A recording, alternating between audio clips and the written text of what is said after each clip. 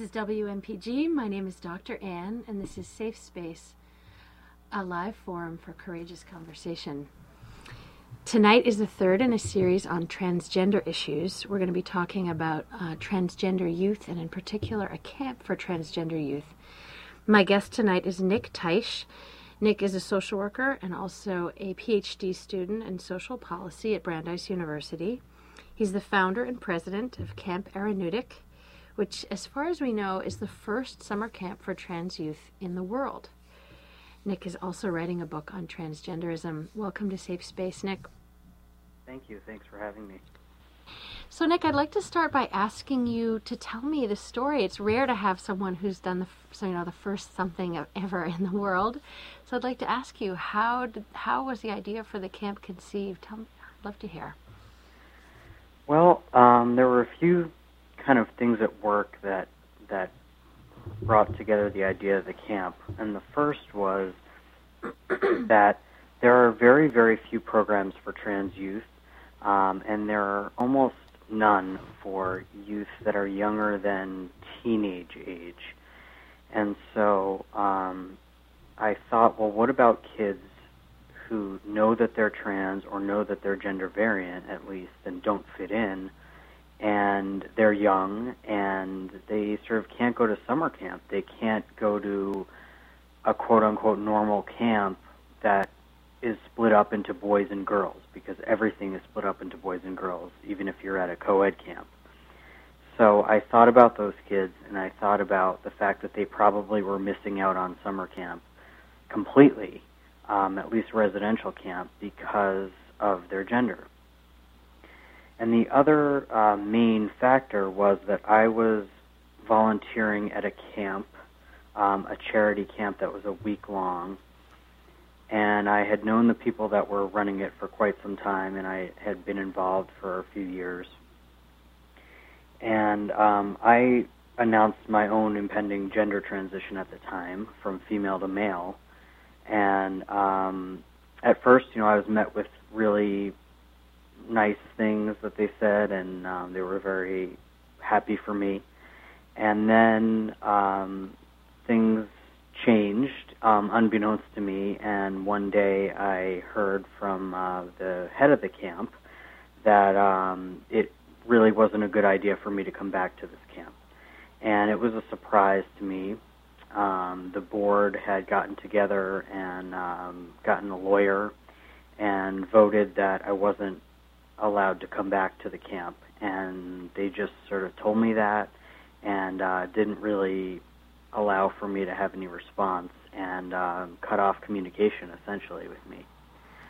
So I was really upset over that. I couldn't believe it for a long time, especially since I knew these people so well, or I thought I did. And that, in combination with thinking about kids who can't experience camp was very essential to me as a kid. I was at the same camp for 13 summers. I loved it, but I really wasn't aware of my own gender stuff. At least I couldn't name it, at that time. But there are plenty of kids who can name it. And so the combination of those two thoughts, I really said I need to start something. So that's how Eraneutic came to be. And what was your understanding of what the board of that camp was concerned about, and why they wouldn't want you to stay? I don't have too much insight into it because I haven't spoken with these people, but the one thing that the director of that camp did say to me, the head of the board, she said that she was concerned that the parents of the kids at that camp are quote-unquote watch Jerry Springer. They're the type of parents that probably watch Jerry Springer. And so to her, what that meant was that they thought that transgender people were as they are portrayed on Jerry Springer. And so that was her way of saying the parents are going to get up in arms. And I really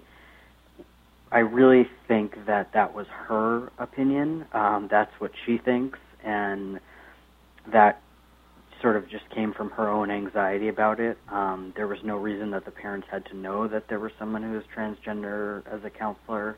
It really didn't have to do with my abilities and the fact that, I did really well at the camp before that. So my understanding was really it came from an anxiety in the director and perhaps something that she instilled or that was in the rest of the board of directors, at least the majority of them.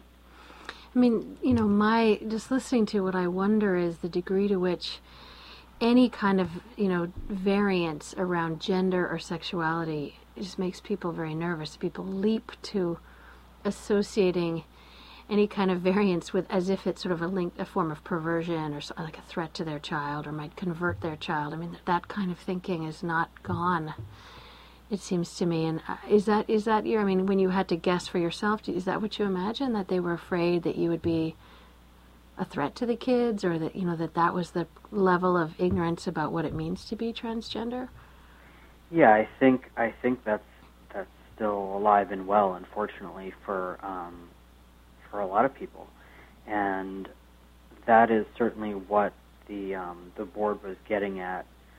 Whether they had talked to any parents, I doubt it, but I think they thought that parents would think that I was, that I was somehow a threat to their kids. I don't know in what way, but certainly people equate lesbian, gay, bisexual, and transgender people, as different as we all are, to pedophiles, to deviants in some way, and they sort of did that even after knowing me as a just a normal person. So I think that there's still a lot out there. Yeah, it's very, I think, extra painful knowing that they actually knew you and cared about you, that there could still be that level of anxiety and ignorance about this.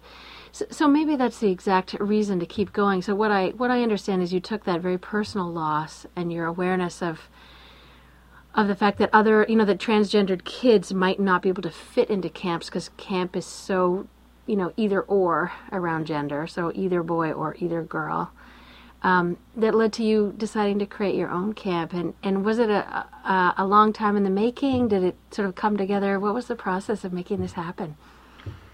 It wasn't a long time. It was relatively short. The idea was something that was conceived in December, January of 2009 is when I incorporated and brought together a board of directors, and our first summer week was in August of 2010. So it was really a year and a half.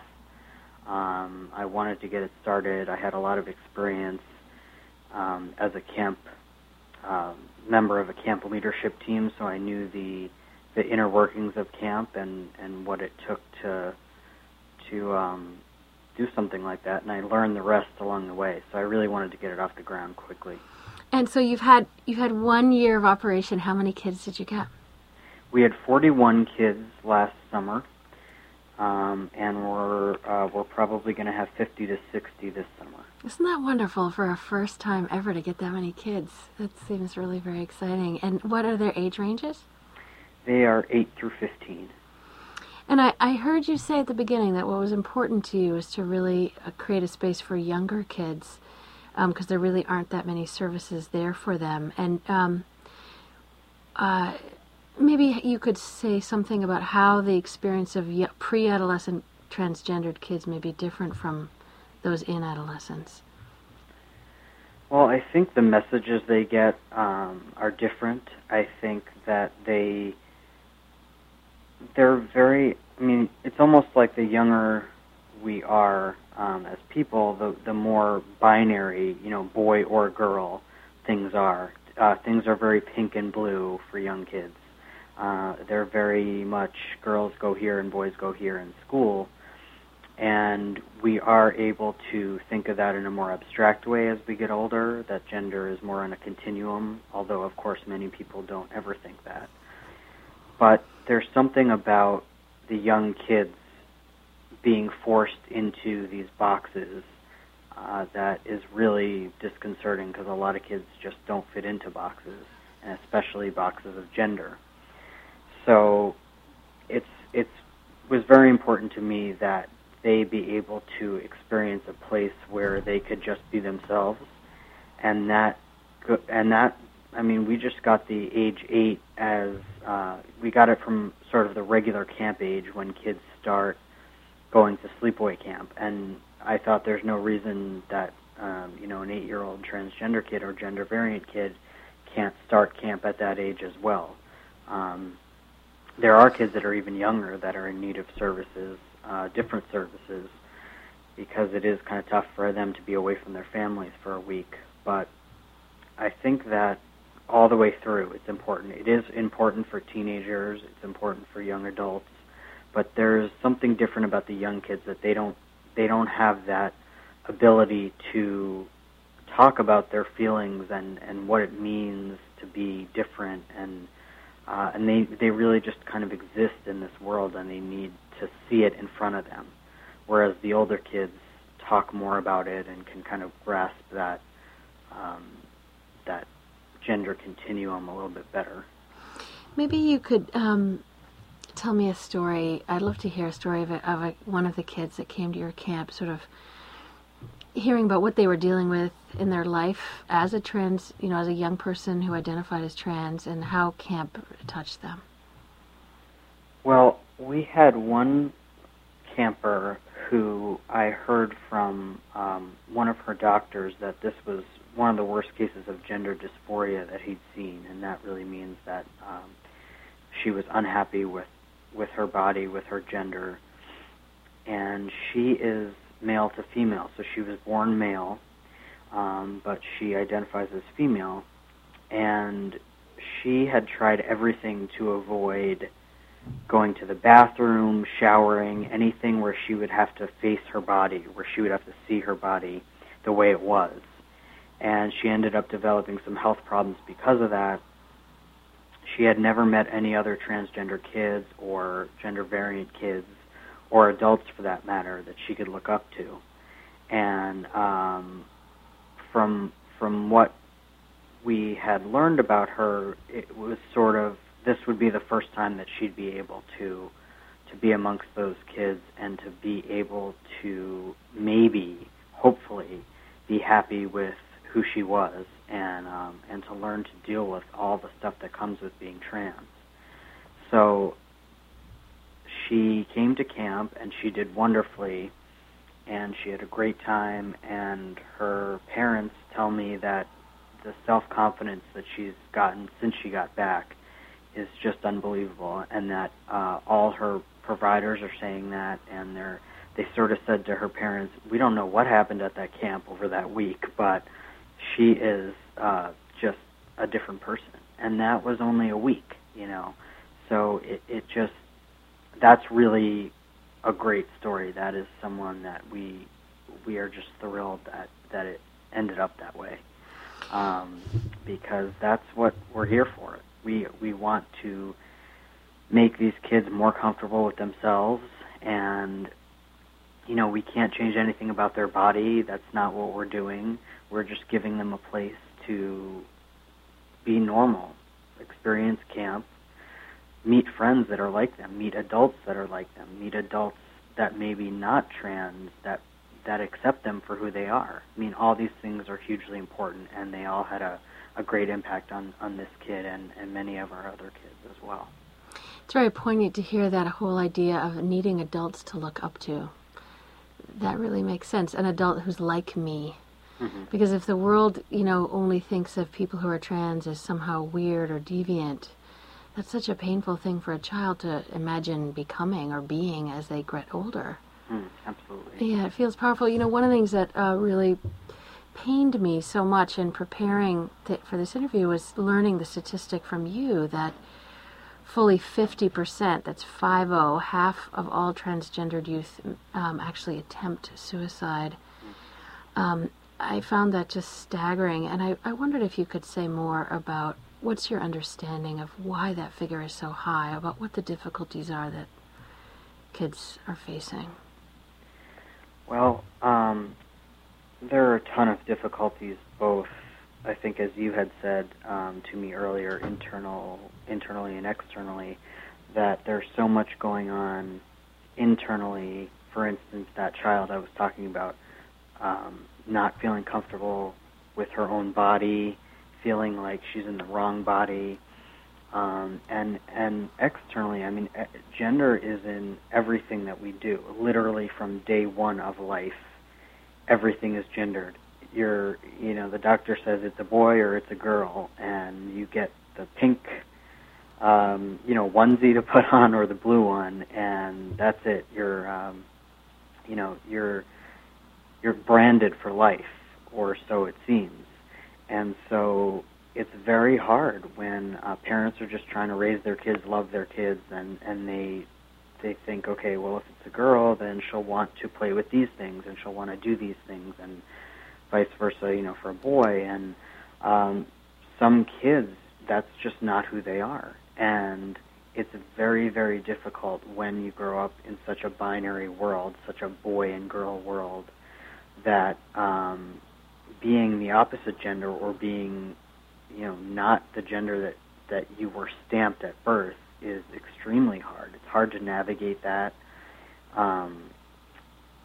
Imagine, yourself waking up as a man tomorrow, and presumably you don't feel like a man. You feel like you're a woman.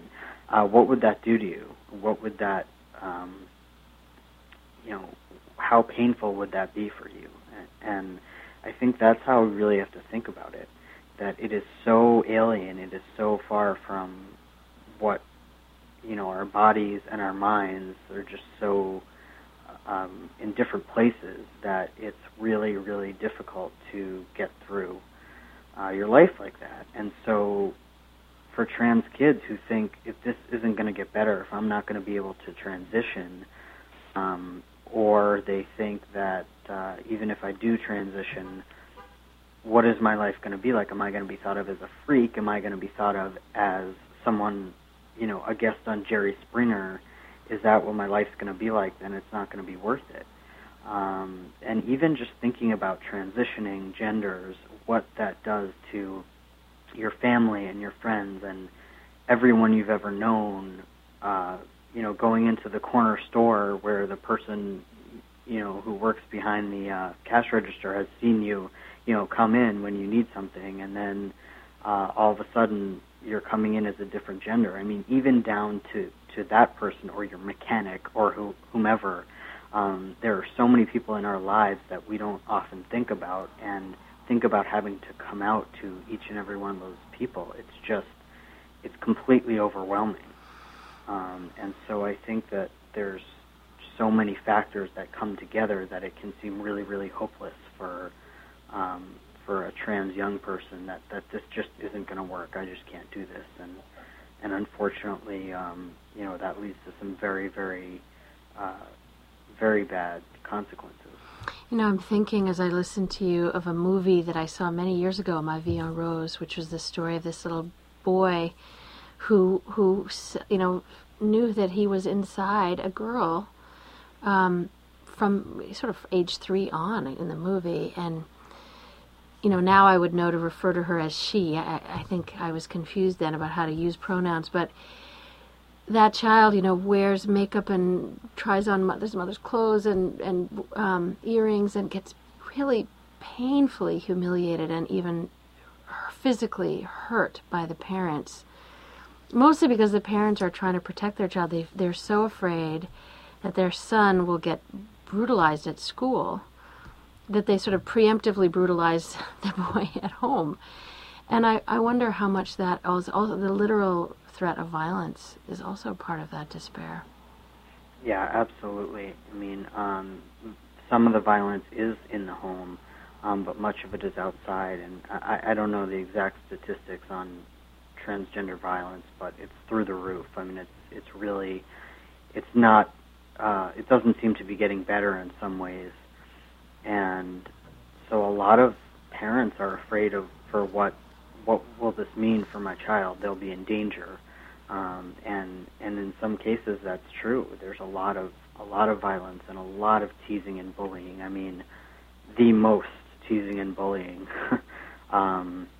It's really hard to get away from. And some kids, they don't know that they are born a boy but they feel like a girl, or they're born a girl and feel like a boy. Some of them just don't feel, they they may have been born a boy and they still know that they're a boy, but they like girl things. I mean, that's another type of child that is in the same boat, and it's really, really difficult for all these children.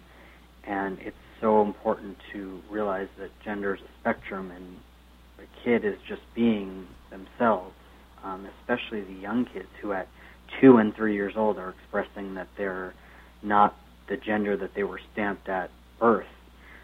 Those kids are not learning this from anywhere. This is truly coming from inside. This is who they are, and it's really important for parents to listen and for others to listen. But it's very hard because our world is so much about you are a boy or you are a girl, and that's what you were born as, and that's not changing so fast as I wish it would be anyway. Right. I understand that for kids who are really clear about this before puberty, that there are measures in which they can take hormones to actually delay puberty in order to delay the kind of permanent growth of breasts or growth of facial hair, such that when they reach the age of 18, they may, legally be able to take surgical means to alter their physical sex to match their internal gender. And I wondered if you could say a little bit about how many kids do that, how many parents support them to do that, and whether that seems to offer hope. Sure. There are probably a handful of kids at our camp who are on what you're referring to, which is puberty-inhibiting medication. It's very expensive. It's incredibly expensive, and unfortunately not really covered by health insurance plans.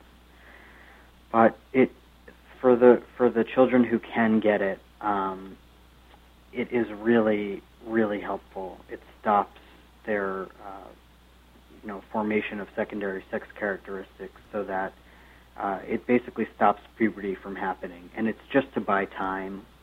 It doesn't cause any major adverse effects. If the child decides, a year or 2 years, 3 years down the road that they made a mistake and that they really do feel like the gender they were born as, they can just stop the medication and puberty resumes as normal. But what it does for the majority of kids, in fact, a Dr.